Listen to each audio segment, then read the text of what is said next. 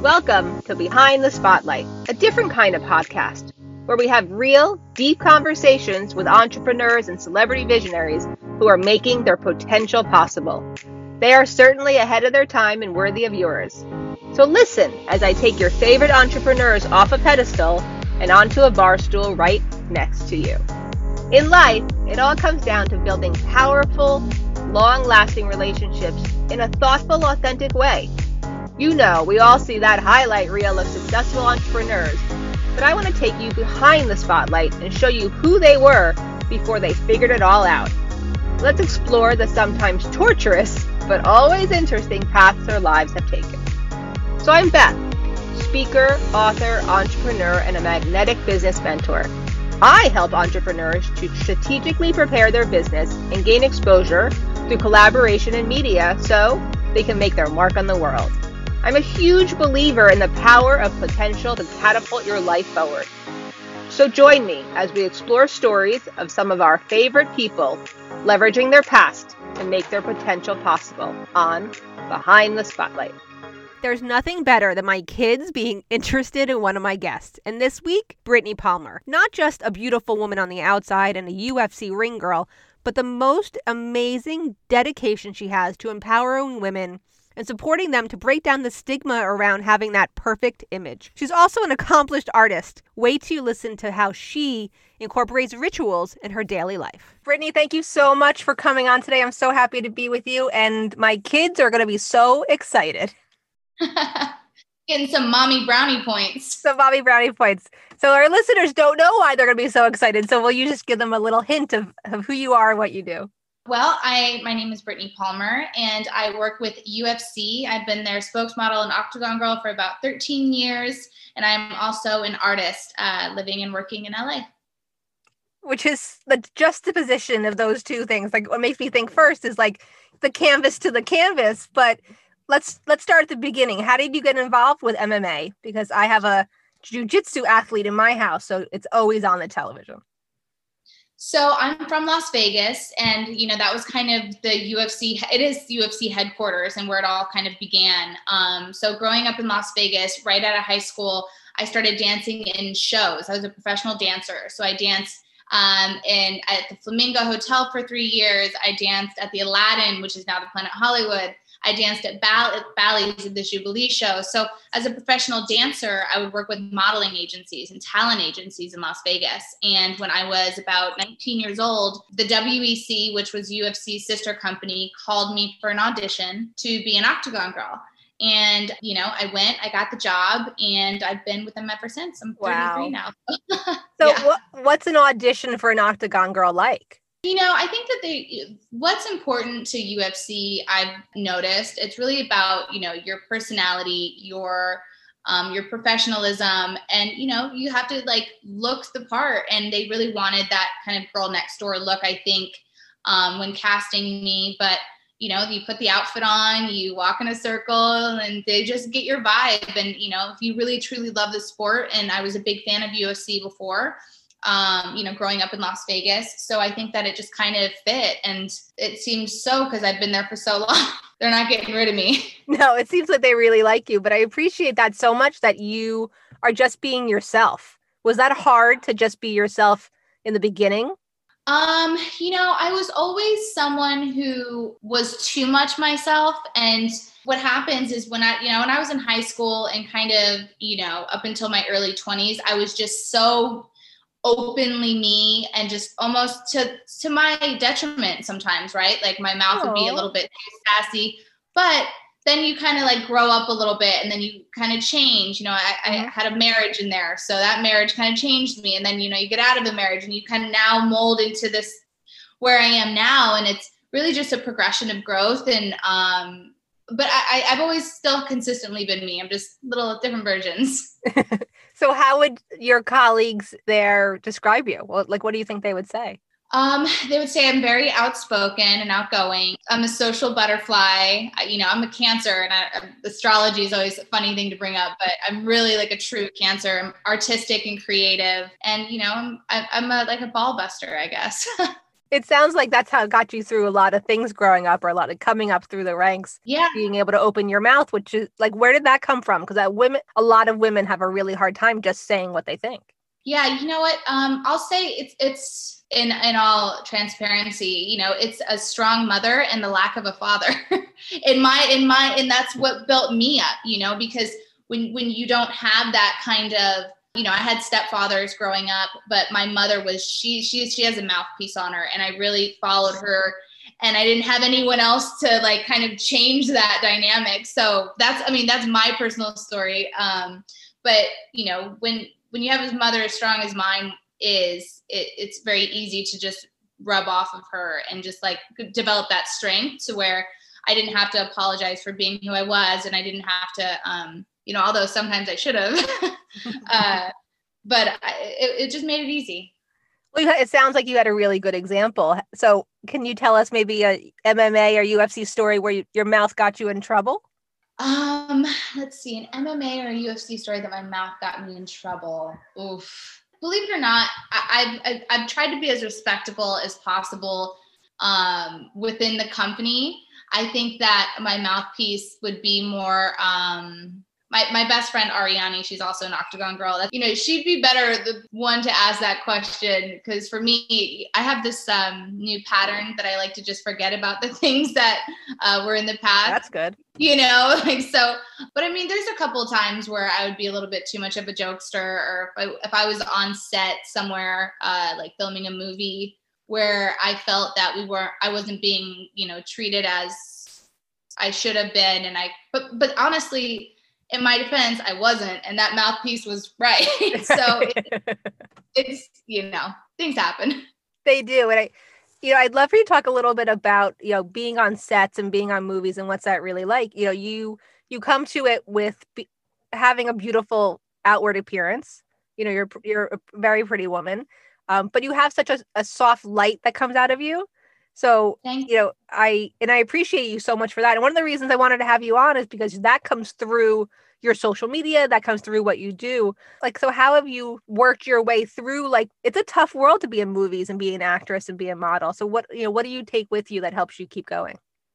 It's really about authenticity. And when it comes to acting, like, I've done some acting things. Acting was never my thing. I've been on sets and I've done the roles that, were casted for me. And it really kind of went as far as that. When it comes to auditioning, I'm terrible at it. I'm not like, I have this talent of art, and I hear people like, what are you bad at? I'm like, honestly, a lot. Like, I can't sing, I can't really act. I definitely can't audition. So, it's a hard world. And, I live in Los Angeles, and it's really important to, I did a ceremony, like a healing ceremony, and I'd asked a question, something that I needed healing from. And I got the most simple answer, and it was just to stop comparing yourself. And I really, it just like, I was like, oh yeah, like, of course, like, if you compare yourself, then you're never going to be like the person next to you. It's just, it's never. You have to just enjoy and like respect you and like all of what you have to bring to the table, because we are all so individual and we all have our own.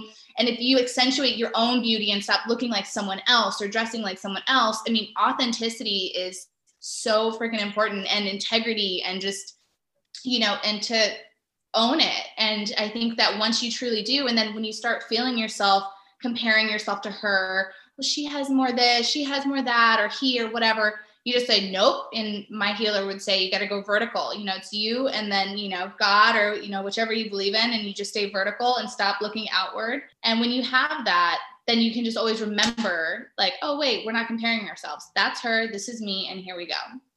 I love that you took that one lesson from a healing session and really brought it into your whole life. And I feel like that might have been an opening for you to be able to start to really share your creativity and share your art. Because was it difficult before to really share that to your audience? Because you have such an audience. Yeah, it was. And it was really, when I started professionally doing art at about 21, 22 years old. And, it was a little difficult because I wasn't sure how people would respond. But actually, the only reason I thought being an artist was something I can do was because of the people responding. So there's always going to be backlash. There's always going to be people who just don't vibe you. Like, that's just what it is. And that's okay, because they'll vibe someone else. And then the people that do vibe you, like, that's your reflection, right? Like, we're all mirrors of each other. So when I started putting my art out into the world, I was just doing it because I loved it. And I was in a car accident when I was 21 years old, and I couldn't dance for 3 months. I couldn't dance anymore. So in that 3-month period, I started painting, and then I would just post it, because this is right when like Facebook came out. It was a while ago.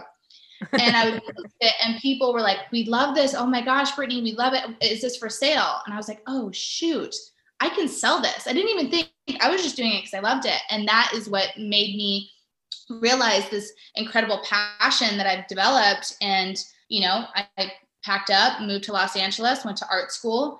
And, you know, and it's still sometimes, it's very scary to put your heart out there. You know, you're a writer, and it's like, well, they like me, but honestly, it doesn't really matter as long as you do.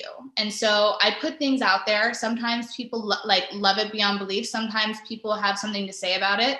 But I just remember about the people who love it. You know, I have a collector. He really, truly feels, and I put so much intention into my paintings that, like, he will buy paintings based on like a new chapter in his life, in which that chapter will, like, it's like a manifestation painting.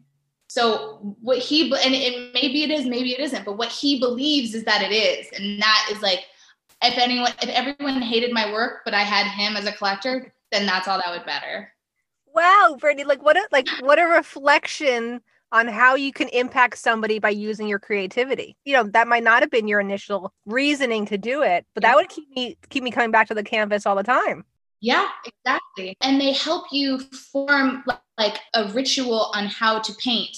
When you know what your paintings are doing, then, like, before I would just go paint, but now, knowing the impact my art has been having, especially in the past 2 years, I do the whole ceremony. Like, I do meditations, I sage it, I Palo Santo it, I like intention, I put a certain playlist like for each piece. Like, everything is so like perfect. Like, that's just how I do it now. Before I would paint at night, I would get like stoned, I would like have a glass of wine, and then now I'm like, no, like, we're going in clear, we're going in direct. And ever since then, my paintings have really progressed to such a level where I'm like, oh, I did that. That was cool. Oh, they're beautiful. But I really love, and I want to touch on this for the listeners as well, is you took your trauma and started to heal yourself with art, not knowing if you were good, not thinking about anything, but just getting it down on paper. Yeah. But like this whole conversation, and people are learning about you, like, you are a doer, and you're just going to keep moving and creating. Do you have any maybe tips for somebody that's getting stuck there, that knows they want to create, but is just having problems getting through? You know, it's going to go back on the points that I said, but it's really good to drill it in. Authenticity and not comparing yourself are two, because we get stuck because of our ego and because of fear. It's not that we can't do it. And your ego is so strong, and fear is so powerful. We know fear is powerful. Look what it's doing to our beautiful nation. So we know how powerful that is. And so it's really important to, if you can understand it, just like, say, like an addict, right? Like, the first thing of AA is acknowledging you have a problem. Honestly, the first thing of any problem is acknowledging that it's a problem, and then saying, no, this isn't real. This is fear. This is my ego. I'm stronger. And your ego hates that.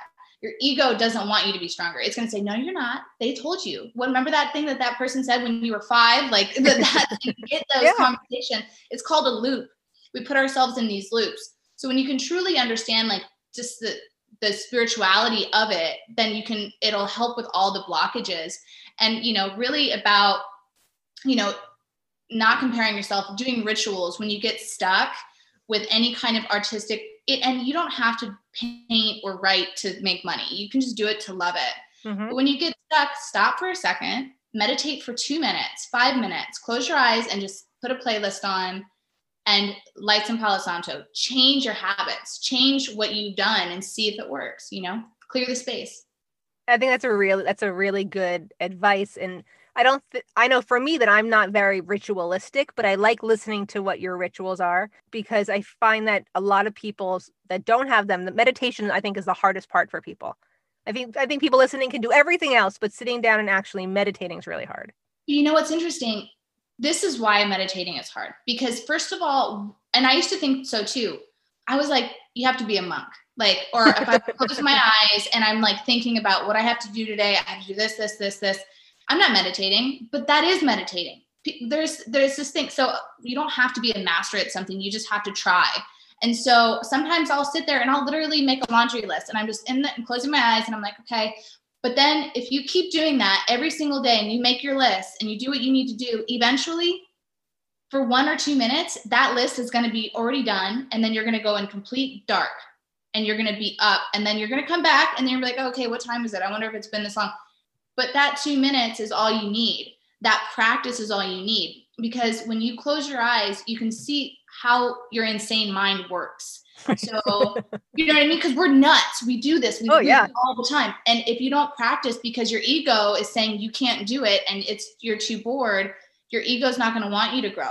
Because once you can start managing your mind and your thoughts, it's like they say, like meditation is like picking out your clothes for the day. You're picking out the thoughts that you want to have. So when you can start mastering and know you can do that, it'll help you through the rest of the day. Like if you have something negative, you're like, no, I don't want to think about that. Let's think about something else. And then you just do it. So you won't master it. I meditate every single day and I haven't mastered it yet. So no, and getting started is it. And I like that you just gave everyone permission to think about your laundry list of things to do. But when you can find the space within yourself to not have that, that's when you can get downloads. That's when you can get information. Mm-hmm. It's so funny you say that. I had another conversation today with a wonderful woman. Her name's Henrietta Devine. She owns Taglin, which is a brand that helps kids learn about agriculture. But she was saying how you have to create that space in your brain or in your mind to really be able to understand what your purpose is and to get your information. And what's going to keep you grounded is continuing doing that for that 1 minute where you can connect to something bigger than yourself. Absolutely. And you keep doing it and you keep doing it.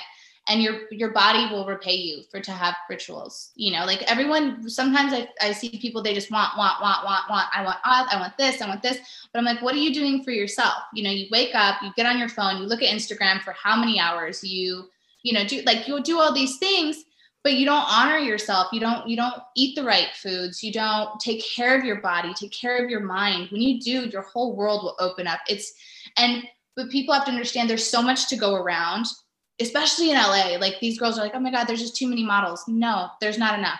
Like there's so much money, there's so much time, there's so much opportunity. And if you think that there's not, then there won't be, because it's all a reflection, right? You get what you put out. Oh my God, Brittany, I am so in love with your being. Like so I'm going to put it out there right now. I need you to do more of this kind of speaking on your Instagram so I can see it every day.